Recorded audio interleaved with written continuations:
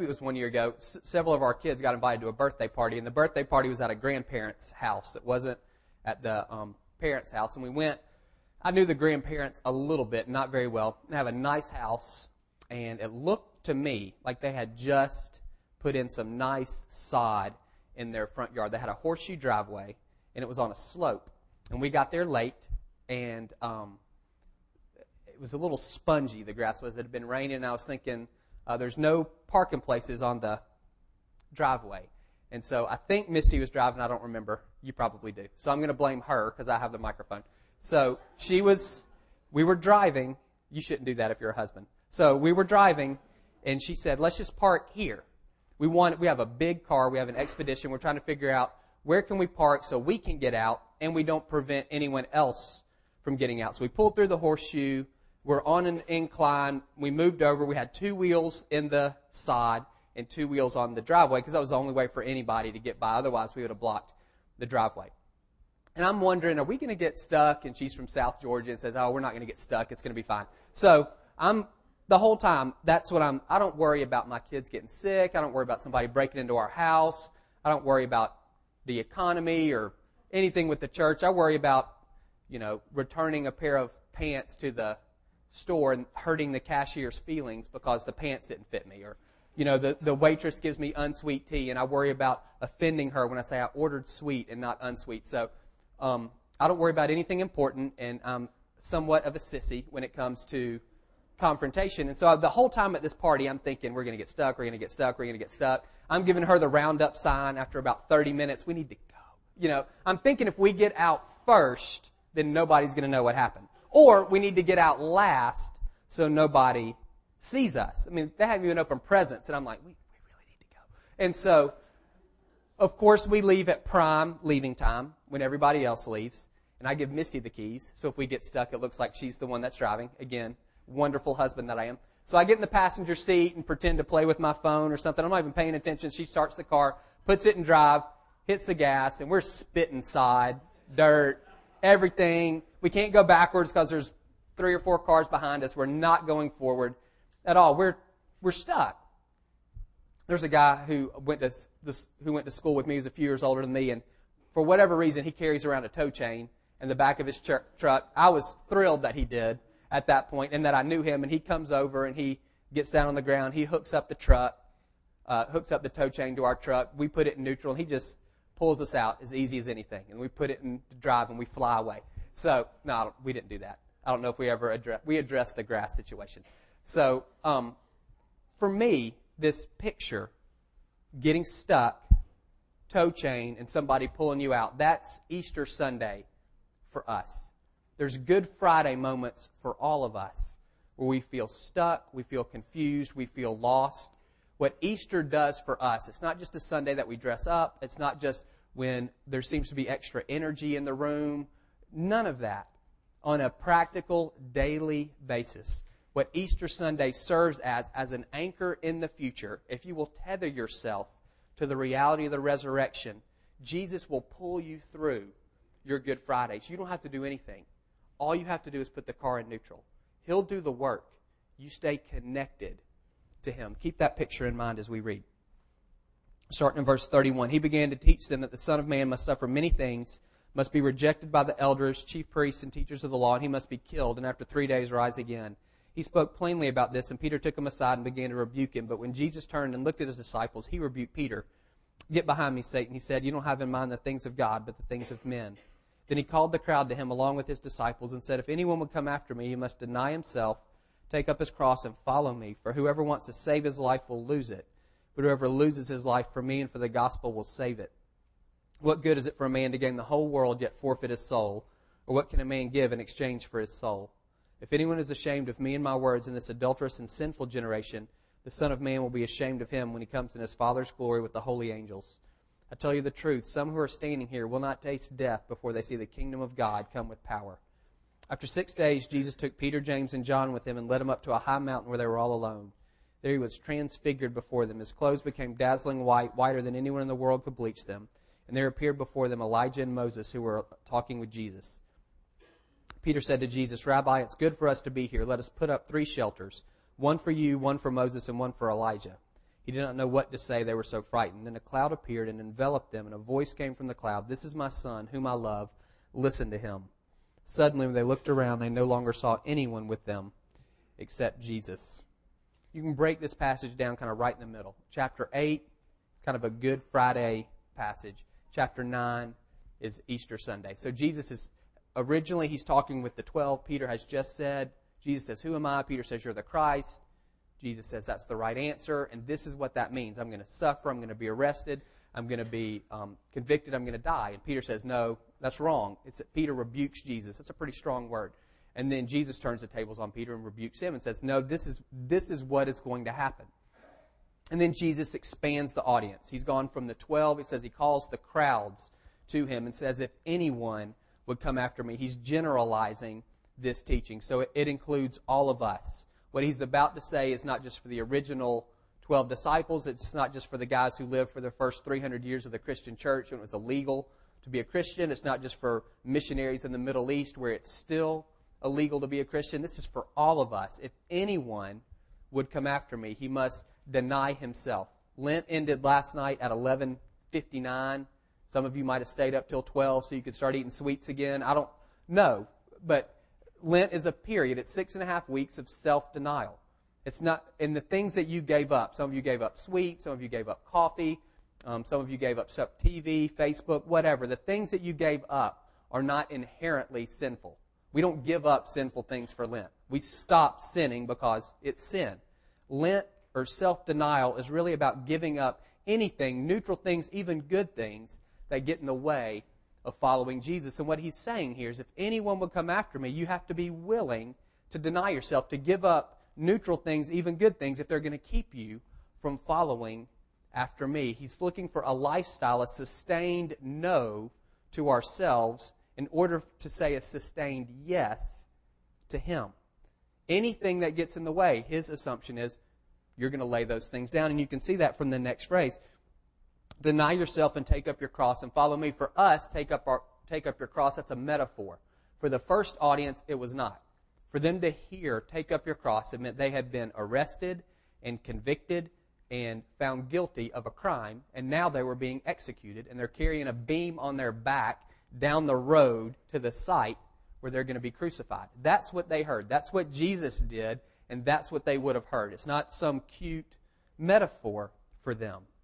For them to hear, take up your cross, Jesus is saying, be ready to die at the hands of the state for saying, you're one of my disciples. That's a bold statement. I don't know if anyone has ever asked you to die for them before. Jesus is saying, if you're going to follow me, you've got to be willing to do that. And death is the ultimate form of self-denial. What Jesus is doing is he's going all the way over here to the most extreme example. If you're willing to give up your life for me, then you ought to be willing to give up all of these lesser things for me as well. If I can convince you that even your own life is not, saving your own life is not justification for denying me, then of course none of these other things are as well. You see the picture there. Some of you, many of you, are married. One of the worst things you can do in a marriage is to start throwing the divorce word around. You don't want that to be a part of your vocabulary, mentally, for you, or as a couple. Once that word gets out there, then you've opened up this whole realm of possibilities for leaving. There's no. If you need to tell somebody, tell me. Tell me, use that word with me. Do not use it with your spouse. The Bible talks about not giving Satan a foothold. It's got the picture to me as him getting his foot in the door. And then once his foot is in, it's really easy for him just to keep widening and widening and widening. His foot gets in because there's this one thing. Well, I would leave her if she does this. And then 1 becomes 2, and then 2 becomes 3, and 3 becomes 6 because they're subsets of 1, and all of this stuff. No, you keep the door closed. I'm never leaving. I'm here. Period. Dot. The end. And that's what Jesus is saying about our relationship with him. There's never a reason to deny me. Ever, ever, ever. The door is closed. If I open it and say, well, if it's in order to save my wife, then it's okay. If it's in order to save my kids, then it's okay. If it's in order to save myself, then it's okay. Once I've opened that door a little, it's going to gradually open more and more and more. harsh words for us, strong words for us. He took it very seriously. The picture here is a court of law.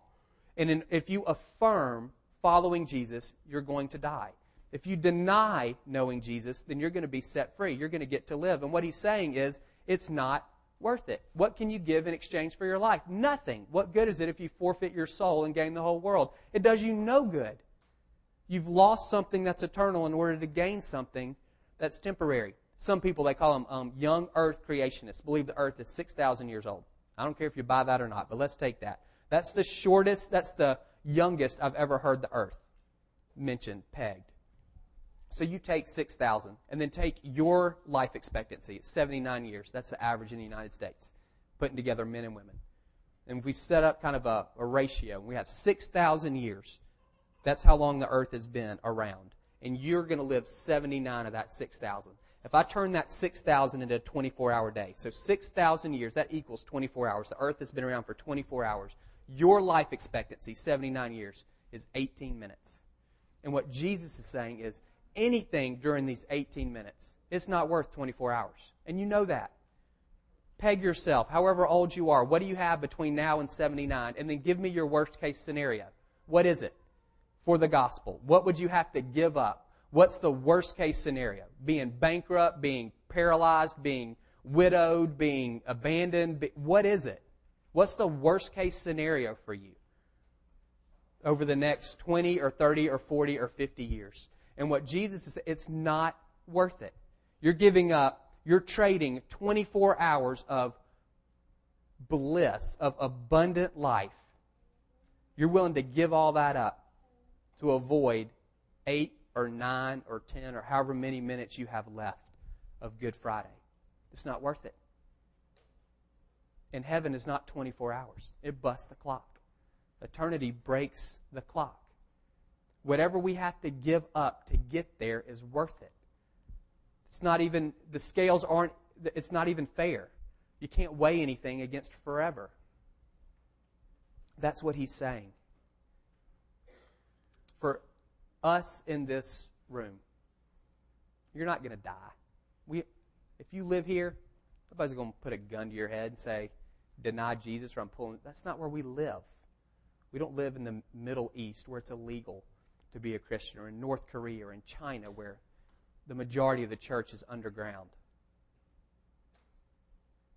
But many of us live in the middle of Good Friday. If you can imagine the original 11 disciples on that Good Friday, the first one, they've put all of their hope in Jesus. They've put all of their weight on Him. They've given 3 years of their lives, even risked their lives, to follow Him. And He's hanging on a tree. The Old Testament says, cursed is anyone who hangs on a tree.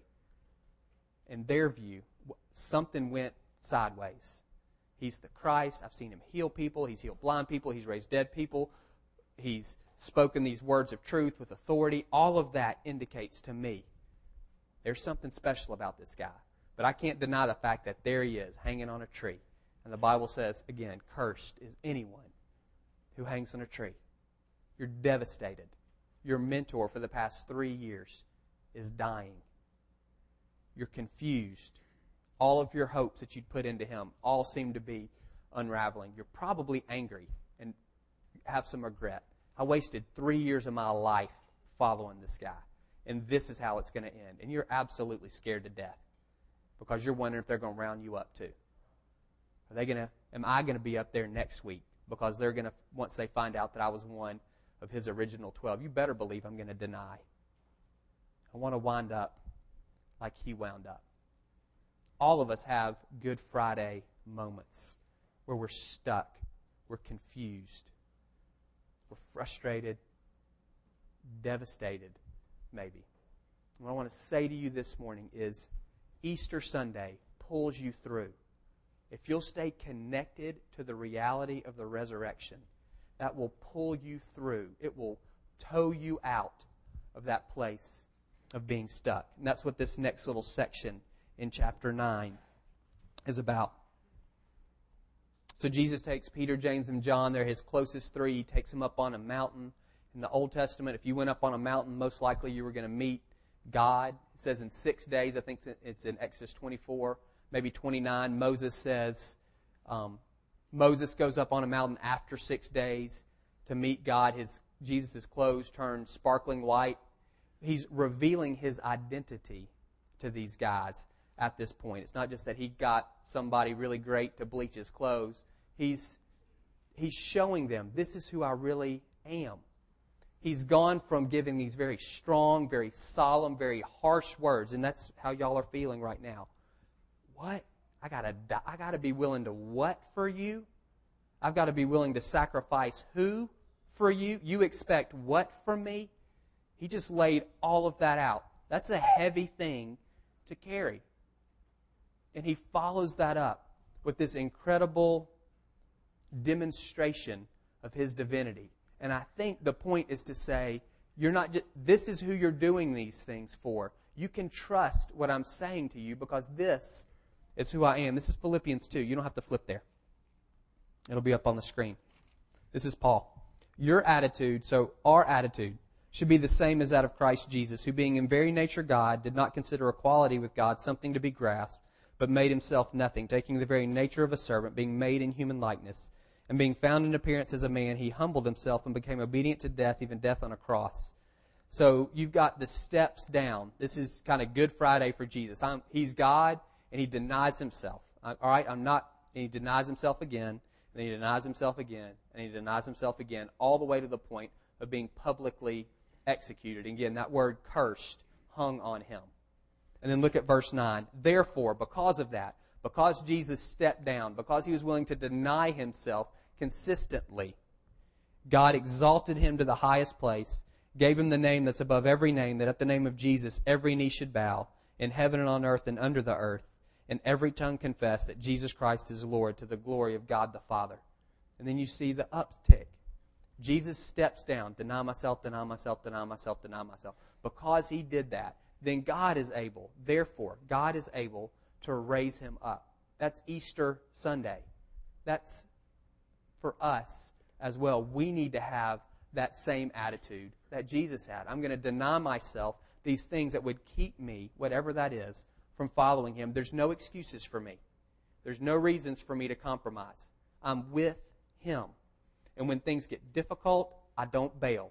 And when things get confusing, I don't bail. And when things get hard, I don't bail. And because I don't bail, because I choose to stick, I'm just choosing to stick, he is then able to exalt me at his time and in his way. It doesn't mean I'm going to be on the cover of a magazine. It doesn't mean I'm going to be loaded. It doesn't mean I'm never going to experience difficulty.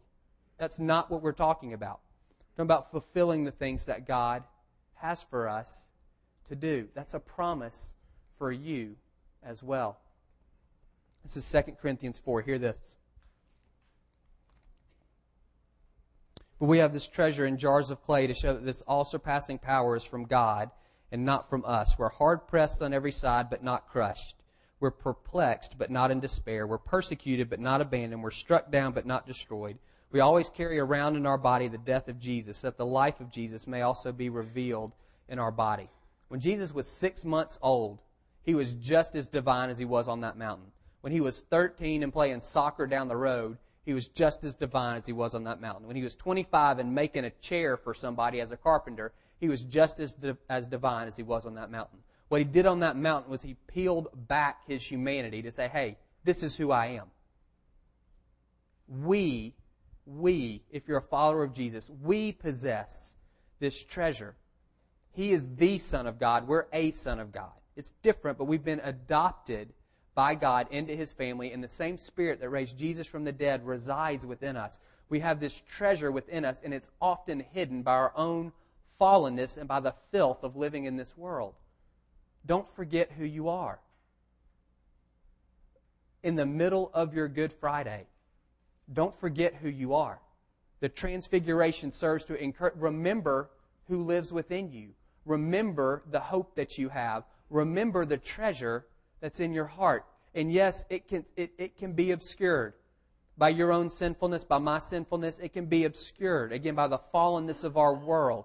But it doesn't change the reality. the Spirit of the one that raised Christ from the dead is living within you. Eric talked last week. We are a temple of the Holy. Think about that. Individually, we are temples of God. God dwells within us if we're followers of Jesus. Again, easy to lose sight of that fact. The Transfiguration, when you're in the middle of that Good Friday, you remember God lives within you. So he goes up, has this encounter. Peter, let's build 3. Let's build some shelters here, one for you, one for Moses, one for Elijah. And then it says a cloud appeared. In the Old Testament, when a cloud appeared, that meant God was about to talk.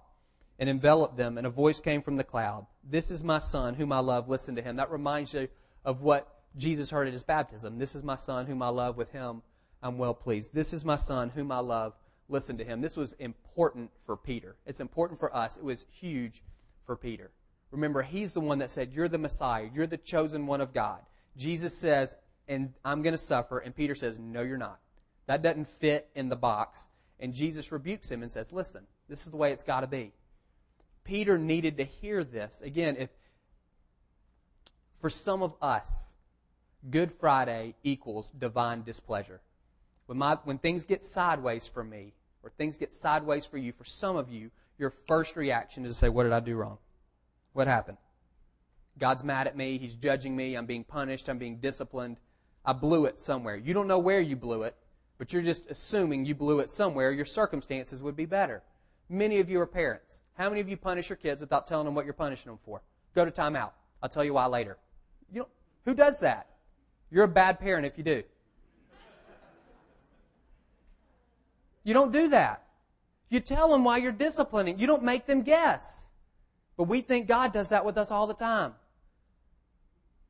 Things get nutty, things get tough, things difficult, whatever in our life, and our immediate response is, God must be angry with me. He's causing all this bad stuff to happen. You don't know what you did. You just figure you did something. He's going to tell you. He's a better dad than your dad. He's a better dad than any of us are. He knows how to parent his children. If you've messed up, believe me, He's going to let you know because He doesn't want you to do it again. It's not some X marks the spot, find the treasure map, and hopefully you can get the answer at some point. Peter needed to hear this. Difficulty, tough circumstances, suffering. That does not indicate divine displeasure. It doesn't mean you've missed it. Acts 9:16, Saul, who later is named Paul, Saul becomes a Christian. And God sends a prophet, Ananias, to him and says, tell Saul this. Maybe it's Agabus. He sends a prophet to him. Tell Saul this. He needs to know how much he's going to suffer for my name's sake. Then read 2 Corinthians 10, 11, 12. Read that chunk. See what Paul suffered. It wasn't because he was disobedient. It was because he was obedient. The suffering was a part of it. Good Friday for Paul, it was a part of his deal. It didn't mean he'd miss God a bit. And the same thing is true for us. Just because it's a Good Friday moment does not mean you've missed God at all. It doesn't mean you took a wrong turn. There are people here, you're going to bail. You're not thinking about bailing on Jesus, but you're bailing on some level of obedience, something He's called you to because it's not working out. And I'm saying don't. Just because it's difficult. Don't. That's not an indication of anything. Jesus hanging on a cross doesn't mean He missed God. It meant He was squarely where He needed to be. It didn't mean He was not the Messiah. It vindicated the fact that He was. Whom I love. Beloved, that's the word there. For some of you, it's not about obedience and kind of following Jesus. It's about, am I still in? It's Good Friday. Does God even love me anymore? This is my Son, whom I love, who's about to hang on a tree. That reality of the crucifixion did nothing to undercut the fact that Jesus was beloved of God. Your suffering, your struggling, your confusion, your disappointment does not undercut the fact that you're His son, man or woman. You're His son. And He loves you. Period. The end. His love for you is not based on those external circumstances. It's great when things are rolling. But when they're not, that doesn't change the fact that He loves you. Don't allow something as crucial as your identity in Christ to be shaped by your circumstances. It's got to go deeper than that. If you start questioning whether the Father loves you every time you get a flat tire, it's silly. You get what I'm saying? That's not deep enough. Your roots have got to go deeper than that. They have to. Because you're going to have a flat tire. And you're going to get sideswiped. And you're going to get rear-ended. And the insurance company's not going to pay. It's got to be deeper than that. You get that. This is my Son, whom I love, who is about to go be publicly executed. And that's not an indication that I'm upset with Him. It's not an indication that He's missed it. And it's not an indication that I don't love Him. None of those things are true. Mark 13:54, Jesus says this, my God, why have you forsaken me? On Good Friday, we feel that. We feel forsaken. And Jesus felt it. It wasn't just something that He quoted. He felt that. He felt forsaken by God. And it's interesting to me in Matthew 28, it's the last words in Matthew's gospel that He speaks to His disciples. What does He say? Never will I leave you or forsake you. Interesting promise based on what Jesus had experienced, right? He knows we're going to feel that way.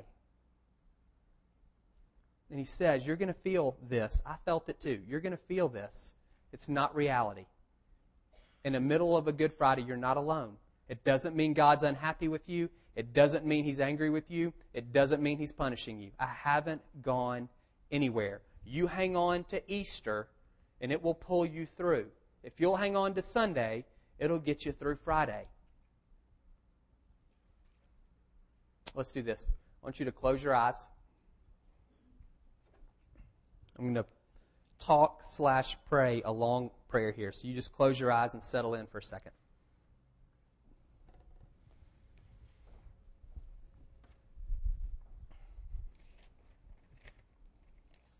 The resurrection is the best attested fact in ancient history. If you have questions about whether the resurrection happened, I'd love to talk with you about that again. In all of ancient history, no event has as much or as strong of evidence as the resurrection. And what the Father says on this mountain, this is my Son whom I love, so what? So listen to Him. The resurrection for us validates everything Jesus said. We can trust Him because He's been raised. It's kind of Babe Ruth kind of famously called a home run one time. He pointed with his bat out into the outfield. And the next pitch, he hit right where he pointed the bat. Jesus did the same thing. He didn't just come back from the grave. He said He was going to happen. In 3 days, I'm going to get up. There's about 120 billion people who've ever lived. And 119,999,999,999 of them fit in one camp. And then we got this other guy who's in a category all by himself, who says, I'm going to die, and in 3 days I'm going to get up, and he actually does it. Plenty of people maybe have claimed divine status. Nobody else has an empty tomb on their resume. That reality should give you confidence in listening to Him, because He's this one who's been raised from the grave. You can put your full weight on His words. He's not just a smart guy giving you advice. He's God telling you how it is. This is what He says. I'm the bread of life. He who comes to me will never go hungry.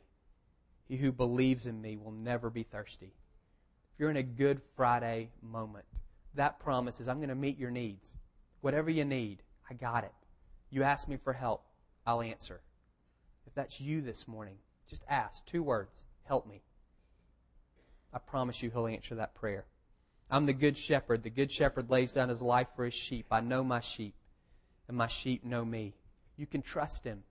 Good Friday, it's hard to figure your way out. It's hard to know which way forward, which way is up. You don't have to. You stay tethered to Him. He'll tow you out. He'll lead you through. And you can trust Him to do that. His death demonstrates His commitment to you and His love for you. So put the car in neutral and let Him lead. Put it in neutral and let Him lead. Jesus said, I'm the resurrection and the life. He who believes in me will live even though he dies. And whoever lives and believes in me will never die. That first Good Friday, Jesus wrote a check for our sins. The Bible says he gave his life as a ransom for many. He wrote a check, and the first Easter Sunday demonstrates that the check cleared.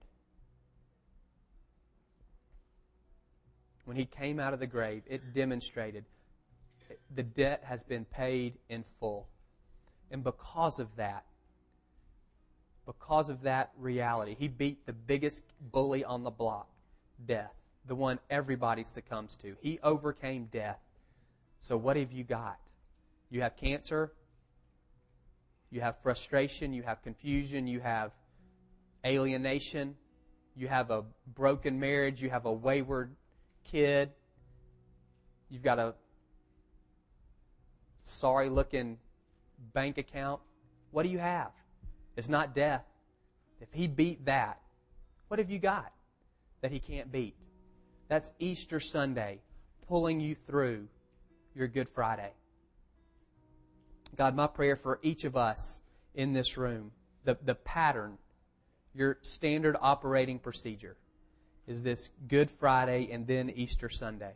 And for those of us who are experiencing those moments right now, I pray as the band sings this song over us, that you would begin to speak into those areas of need, God, that we would listen to you and that you would say something to us in a way that we would understand, that would pull us through. The band's going to sing a song. You don't know it, so just stay in your seats. Ask the Lord to do some work in your heart. I'll be up front if you want prayer for anything. I'd love to pray with you. Everybody's eyes will be closed so they won't see you come forward. At the end of this song, then we're going to stand up and we're going to celebrate Easter Sunday and what Jesus has done. Amen.